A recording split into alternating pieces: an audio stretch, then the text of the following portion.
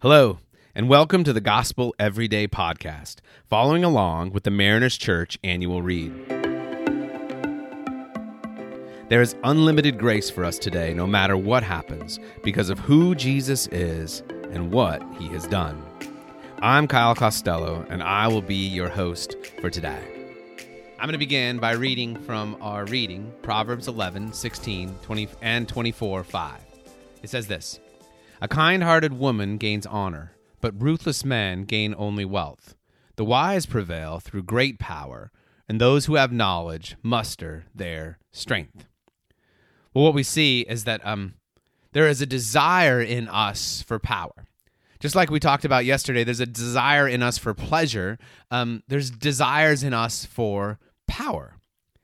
Now, it's interesting. Sometimes you have this conversation about power, and it ends up on one spectrum or the other, especially in the church, where some people think that power is a bad thing and you have to get away from it, and others think that power is the ultimate thing and you have to do anything you can to have authority and distinction in power.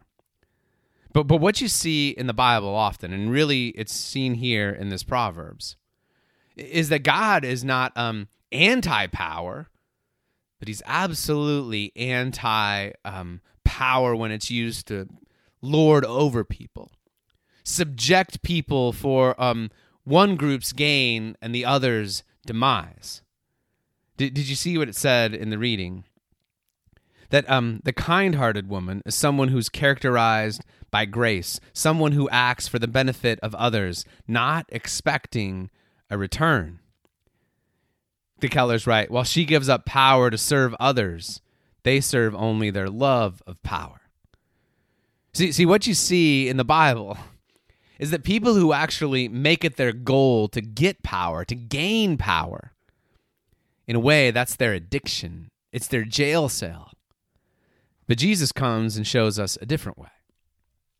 When I was ordained as a pastor, one of my mentors, someone I really looked up to, came and celebrated that ordination, asked if I could go to breakfast the next day, just as a way to kind of mark the occasion. So I was excited to do that, and when I got there was a gift waiting for me. It's a big gift on the table. It's like, what could this possibly be? Like, pastors usually give each other books, but there couldn't have been a book in this box.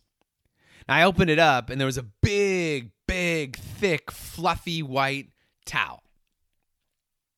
And I said, why the towel?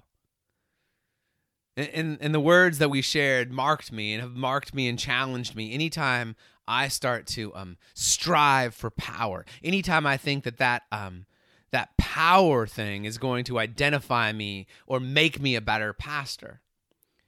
This person gave me a towel because they said as much as Jesus came to serve with a sword, as much as people thought Jesus came to serve with a sword, he actually came with a towel. He didn't come to lord over people. He came to serve them, to love them. Power is seductive. It gives us security and helps us sleep at night, but Jesus seems to say, I'm not going to pursue that kind of power. I'm going to pursue the truest power, and that is the power of being connected with God. And so he says, I'll wash feet. He says, I'll take the last seat at the table.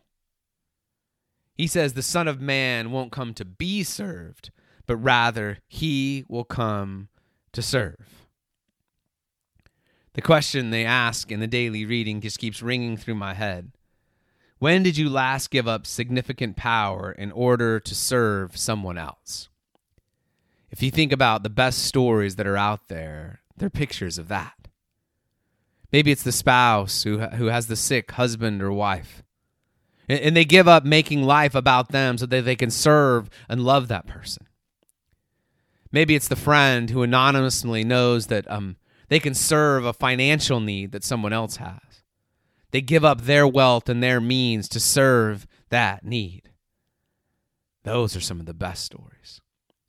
How about this? The person who doesn't even know the other, but they know that there's a need and they find a way to meet that need. They serve them. Think about this. Jesus willing to serve his betrayer, Judas. We're just on the heels of Easter, of Good Friday.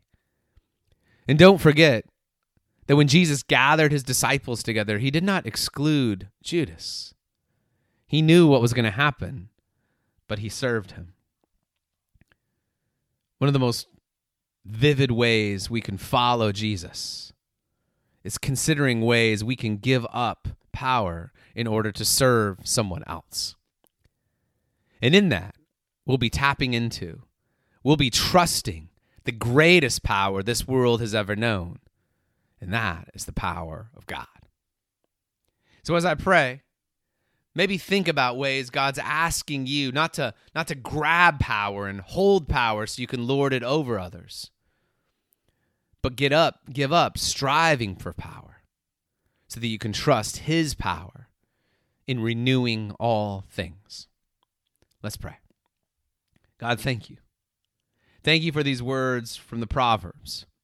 Thank you for the life of Jesus that didn't strive, that wasn't about hoarding power, but rather trusting your power, Lord, to move through him, to empower your followers, to send his message, his gospel to the whole world. God, lead us in practical ways that we don't worship power, but that we trust your power. Thank you, Father. In Jesus' name we pray. Amen. Thanks so much for allowing us to be a part of your day.